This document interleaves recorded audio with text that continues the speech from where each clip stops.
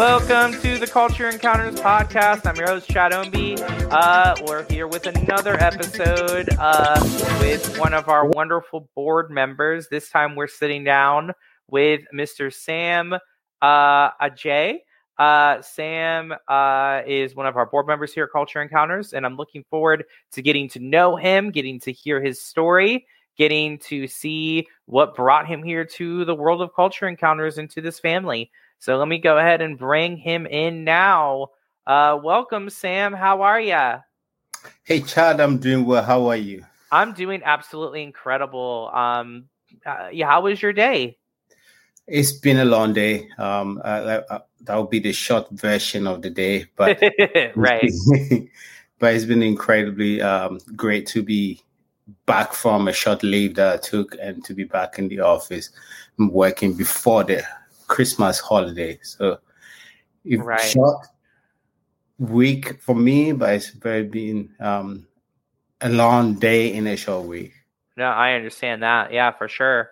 Well, I'm happy that you're able to be with the holidays and everything. Hopefully, getting some things done, and hopefully, you'll get some relaxation soon with the holidays coming up. So let's get to know you a little bit. Talk a little bit about what brought you here to Culture Encounters with us, and talk a little bit about what that word culture, what it means to you.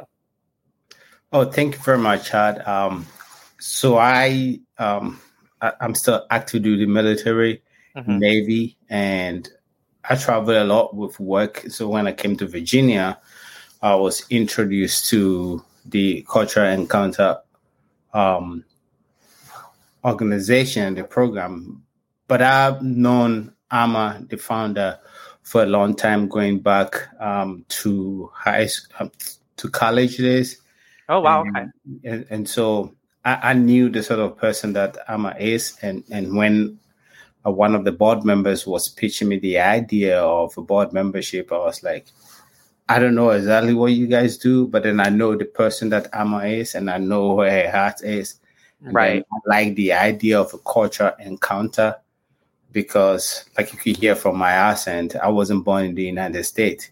Right. I was born overseas, and I've traveled and lived in multiple countries before coming here in the States. And regardless of any job I've done, wherever I've been, you're almost all the time representing something.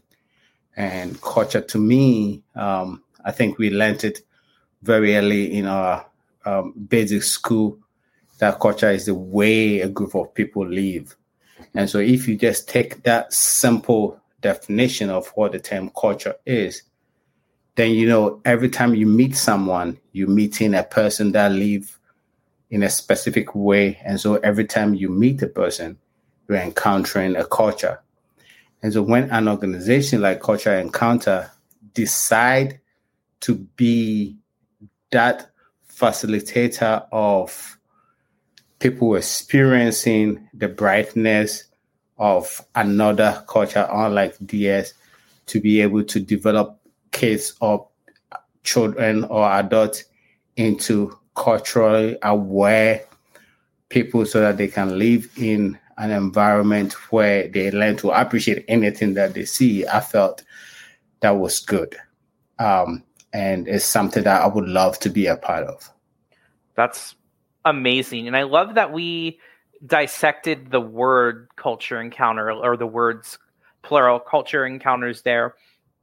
I love what you said about whenever you encounter a person, you're encountering a culture, because culture really is the manifestation of humanity, right? So it's true. And I think that speaks to the importance of the work we do to hopefully help people not, with these encounters, make connections, these cultural connections through these encounters, because whether someone is actively seeking out these encounters or not, they're going to have them.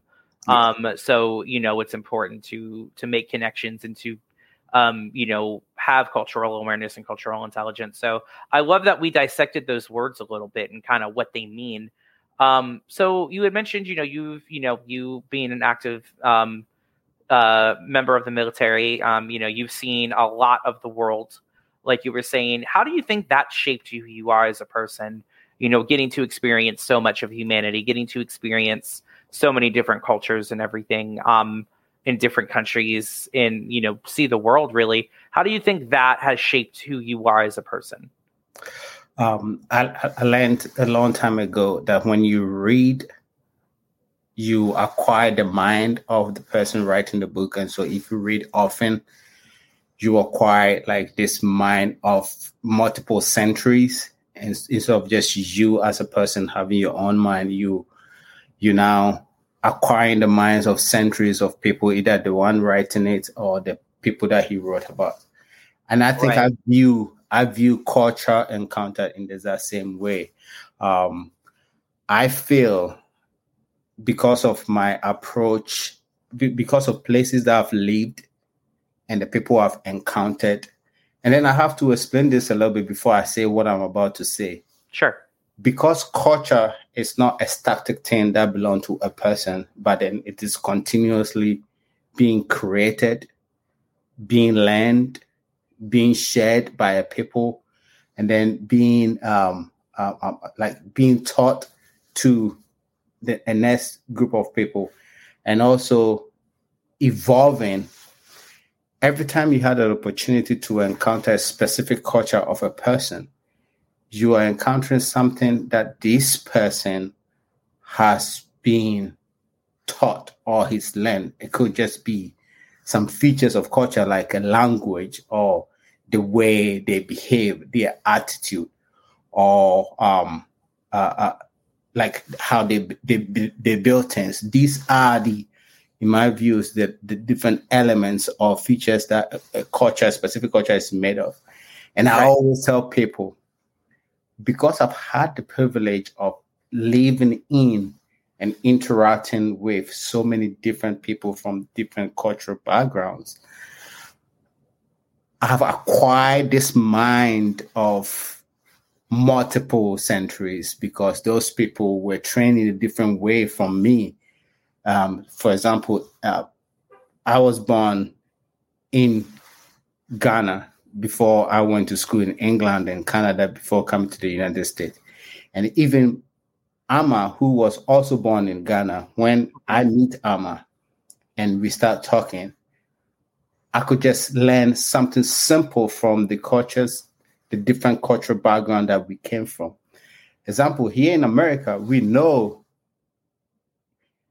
inheritance, like passed from a father who passes things on to his children, and then that simple thing go like that. But then there are other cultures in the world, like the Akan culture, from which I grew up in, where inheritance doesn't move from the father to the son, but then it moves from like the father to his sister's children. So on the matrilineal side. So oh, interesting. And so when you meet a person like this, who has this broad kind of cultural background from either a patrilineal, where inheritance moves from the father to the son, or a matrilineal, where inheritance is on the mother's side. So the father's sister's children, like his nephew is the person that inherits him. And you meet this individual when you're talking, and he speaks mostly about his extended family than just the nuclear family. You may not understand why this person spends so much time thinking about such a bigger subset of humanity, like from nuclear to extended family.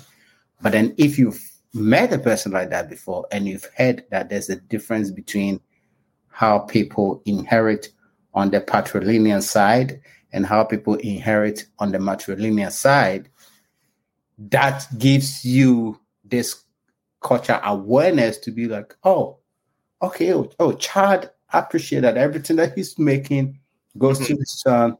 But then this person also appreciate that whatever he's making, he has to make sure he does things for his children, because not everything that he has will go directly to his children.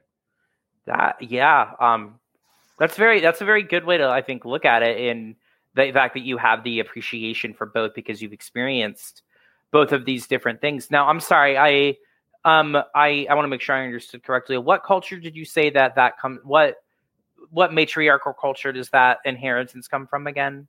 So there are two big inheritance, whether a person is inherited on the father's line, Right.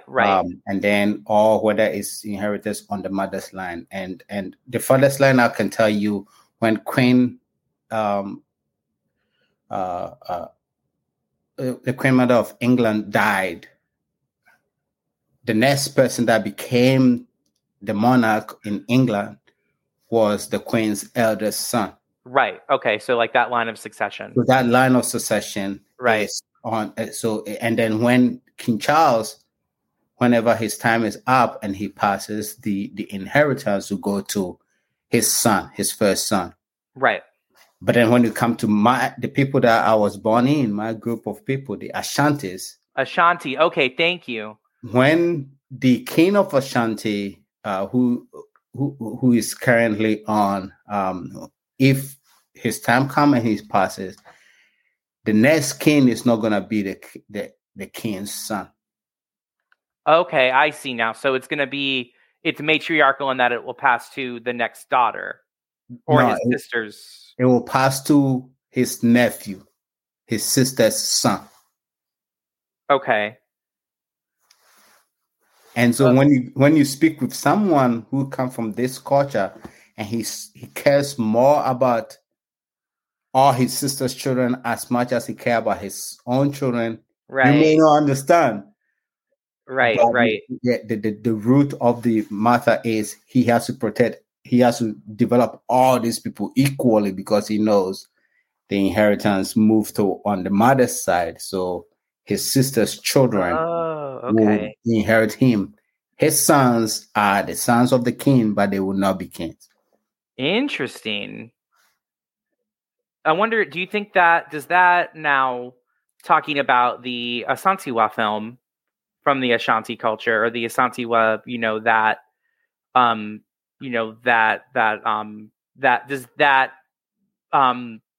does that line of succession trace itself back to Asantewaa, or is that completely coincidental?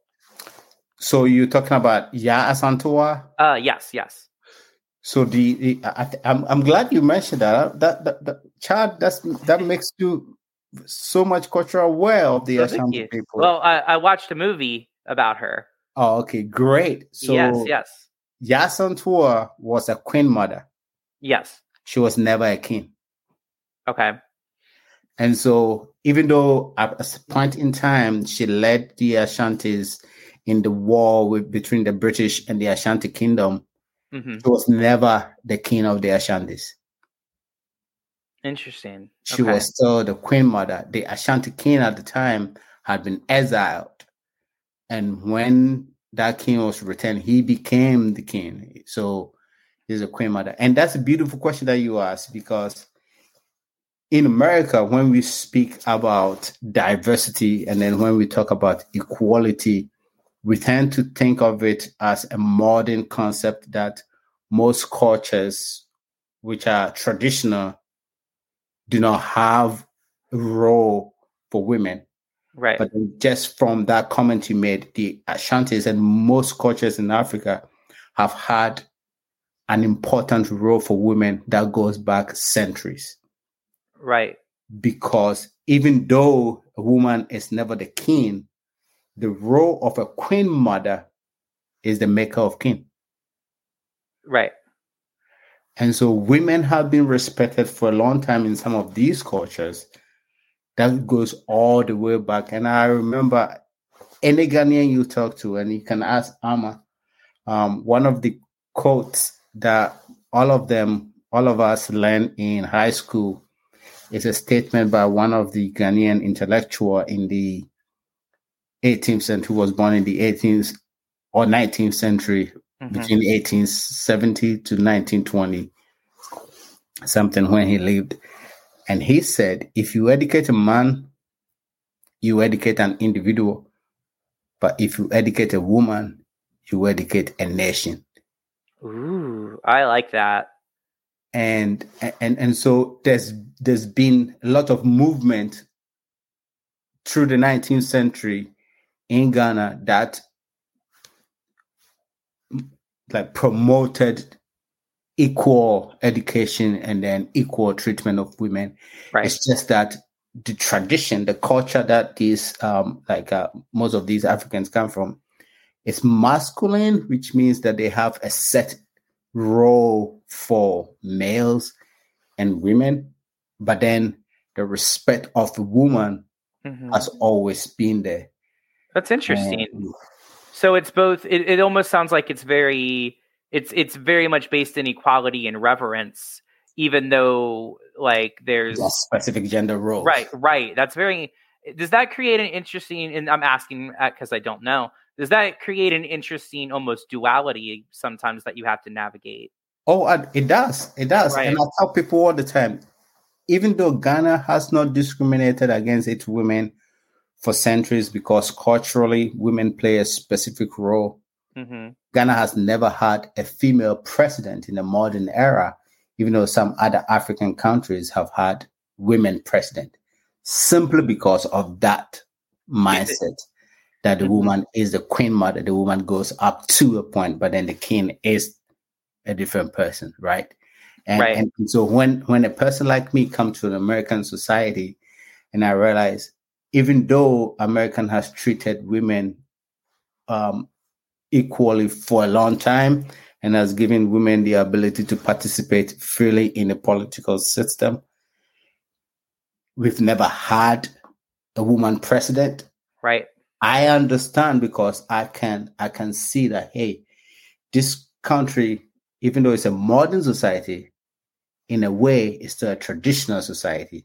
Right, exactly. It still shows that, like, at least speaking for America, we've made, strides and leaps and bounds when it comes to equality over the last 50, 60 years, primarily due to technology and conversations like this are able to happen. But we still have quite a few ways to go. It's still gonna be, it's gonna be a constant, battle for everyone for true equality to ever be reached. Now, do you think that there will ever be a woman president in Ghana? Do you think that's something that'll happen in our lifetime? It's something that I believe will happen in our lifetime. It's something, and the same thing in America is something that I believe will happen at some point. It's just, I don't jump into that conclusion easily. I understand the cultural underlying subconscious decisions that people will make simply because I have experienced these cultures. Right. And I'm glad that you explained the context there because, for someone who doesn't know, they might just read into it as, oh, Ghana's never had a woman president, okay, and not dig deeper into, okay, well, why is that?